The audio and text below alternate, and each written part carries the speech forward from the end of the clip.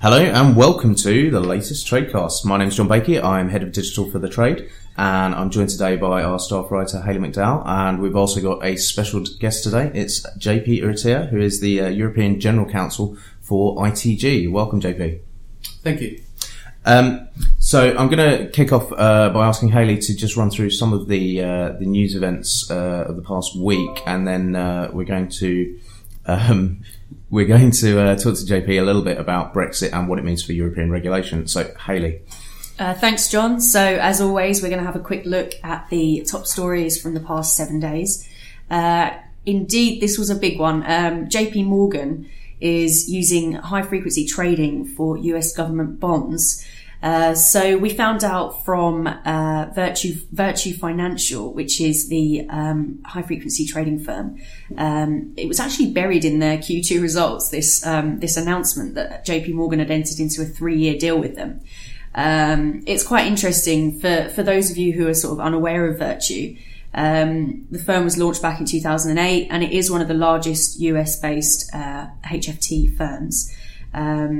So yeah, very interesting. As I said, the agreement is for a minimum of 3 years, and it's kind of highlighting the recent sell side trend, where they're buying into this HFT tech, whereas before the large banks used to be the main suppliers of cutting edge trading technology. So, that sort of trend is continuing.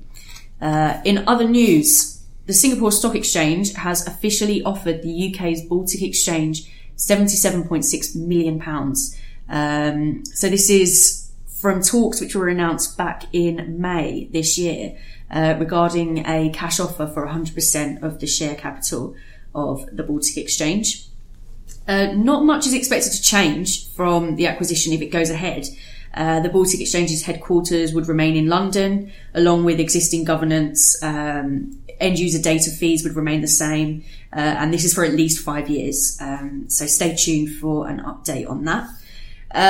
One of my favourite stories from the last 7 days was from Allianz Global Investors. So their bond fund manager, which is the world's largest PIMCO, reported 18 billion euros in outflows in the second quarter this year.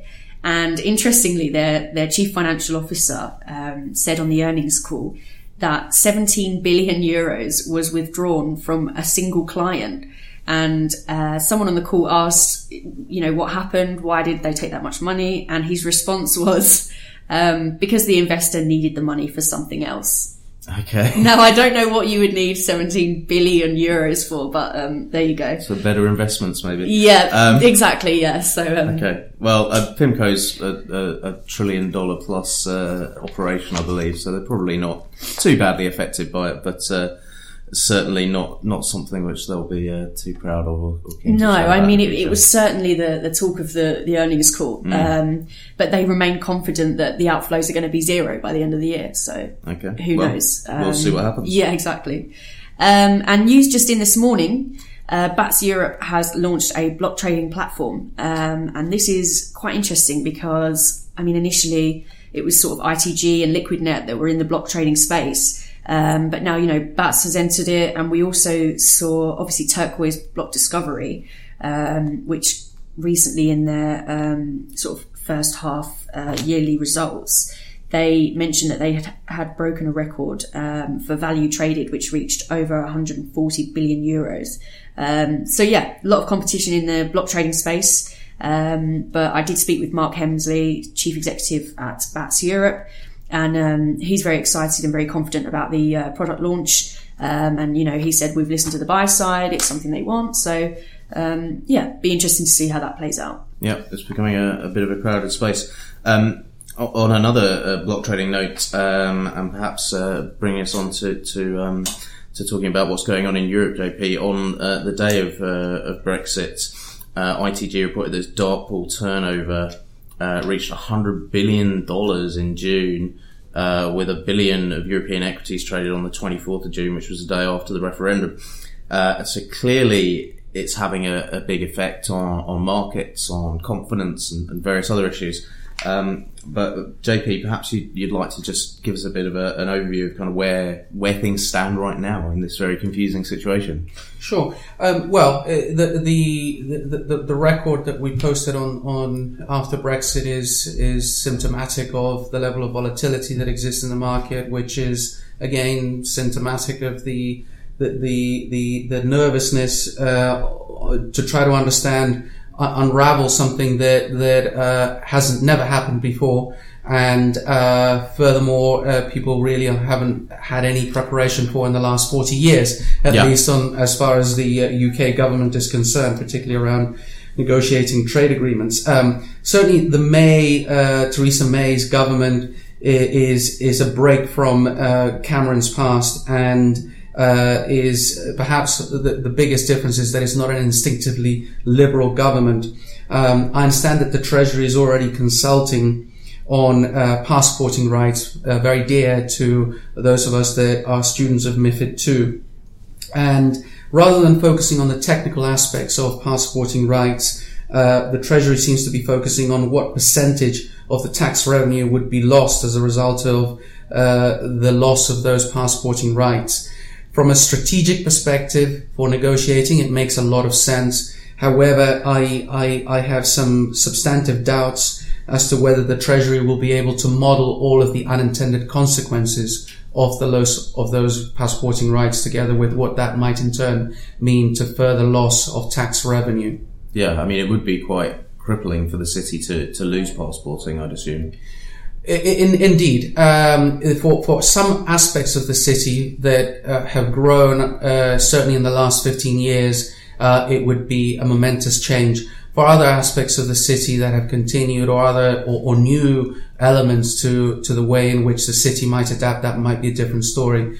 But certainly it does bring into focus a potential, and I mean potential, nothing more than that, a potential crisis for that segment of the city that was accustomed to having those passporting rights. Okay.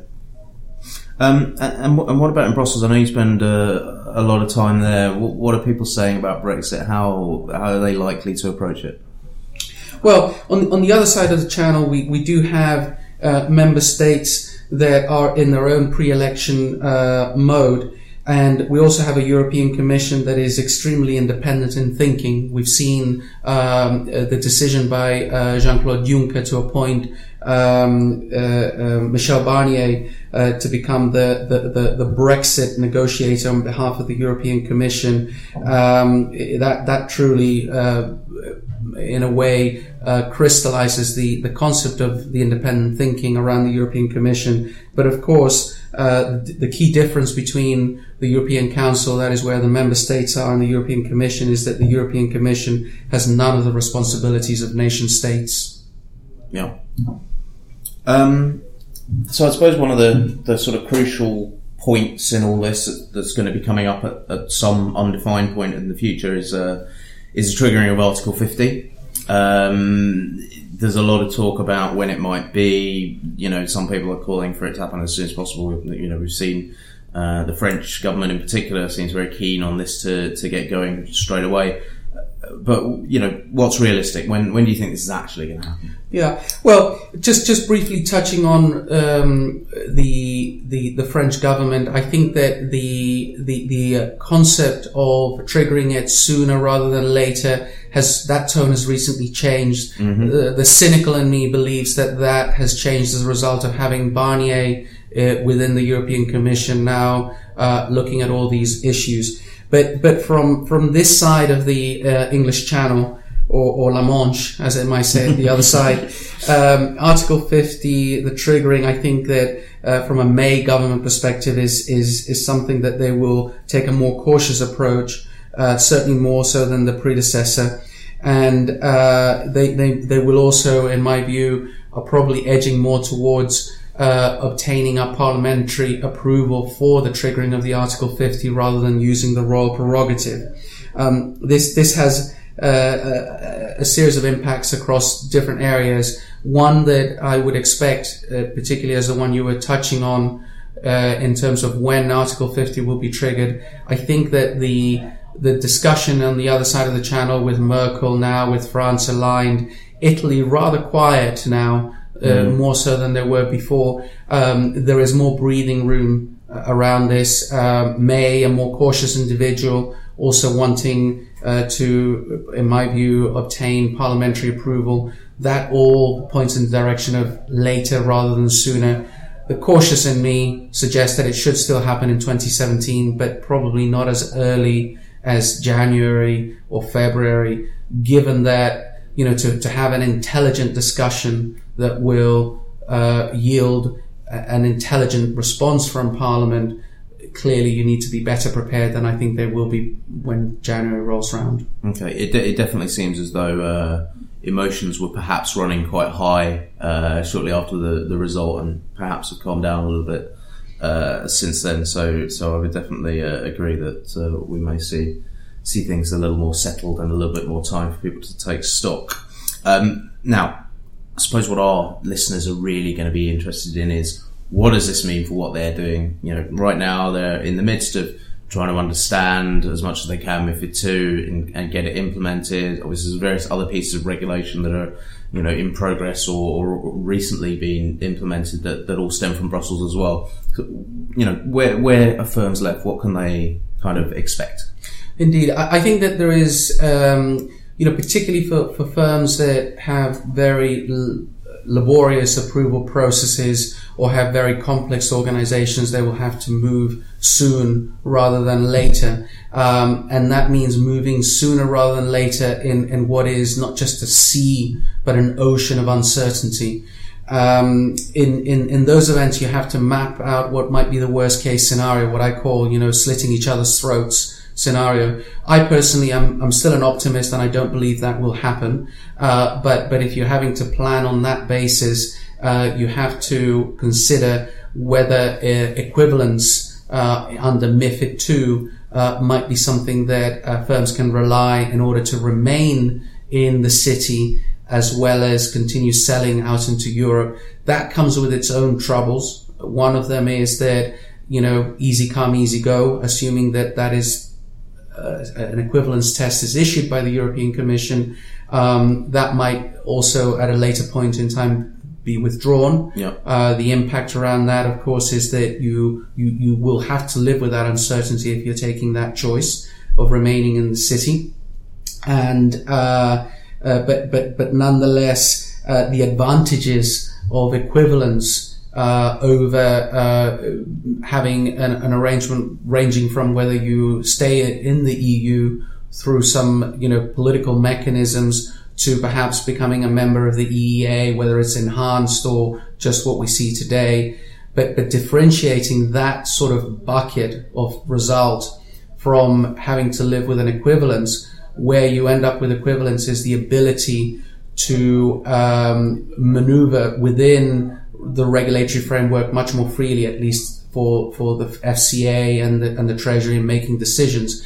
Equivalence tests only require for the equivalence to be in prudential and conduct of business matters. Yeah. That means that, in my view, it would be quite difficult to pigeonhole, for example, market structure issues. Okay. And does that potentially mean that the UK and the city can actually get some positives out of this? Can maybe choose a regulatory regime that is more conducive to finance in London, that can really allow London to maybe offer things that Europe can't? Absolutely, there is that, and I think that for negotiators in Brussels, the key thing is to maintain the UK as part of Europe as much as possible, rather than trying to push it out, because the outcome of pushing out what is essentially today 16% of the European GDP, fifth largest economy in the world, or we can argue about statistics of whether it's up or down from there, but near enough. And also, someone who's a Security Council member, you want to keep someone like that very close, for beneficial as well as for practical reasons. Mm-hmm. So the outcome, I think, certainly from that line of thinking, is that there is opportunity out there, as well as clearly there will be some growing pains around a possibility where the UK completely exits the European Union. I don't believe that will happen, but if it does, it's something for both sides to bear in mind. One, to look at the opportunities, and the other one to make sure it doesn't happen. Yeah. Okay, brilliant. Well, I'm afraid that is all we've got time for today. JP, that's been really, really helpful and really insightful look at what's going on in Brussels, and I hope that we'll be able to bring you back to update us as this develops. So I'd like to thank everybody for listening, and we'll see you next time.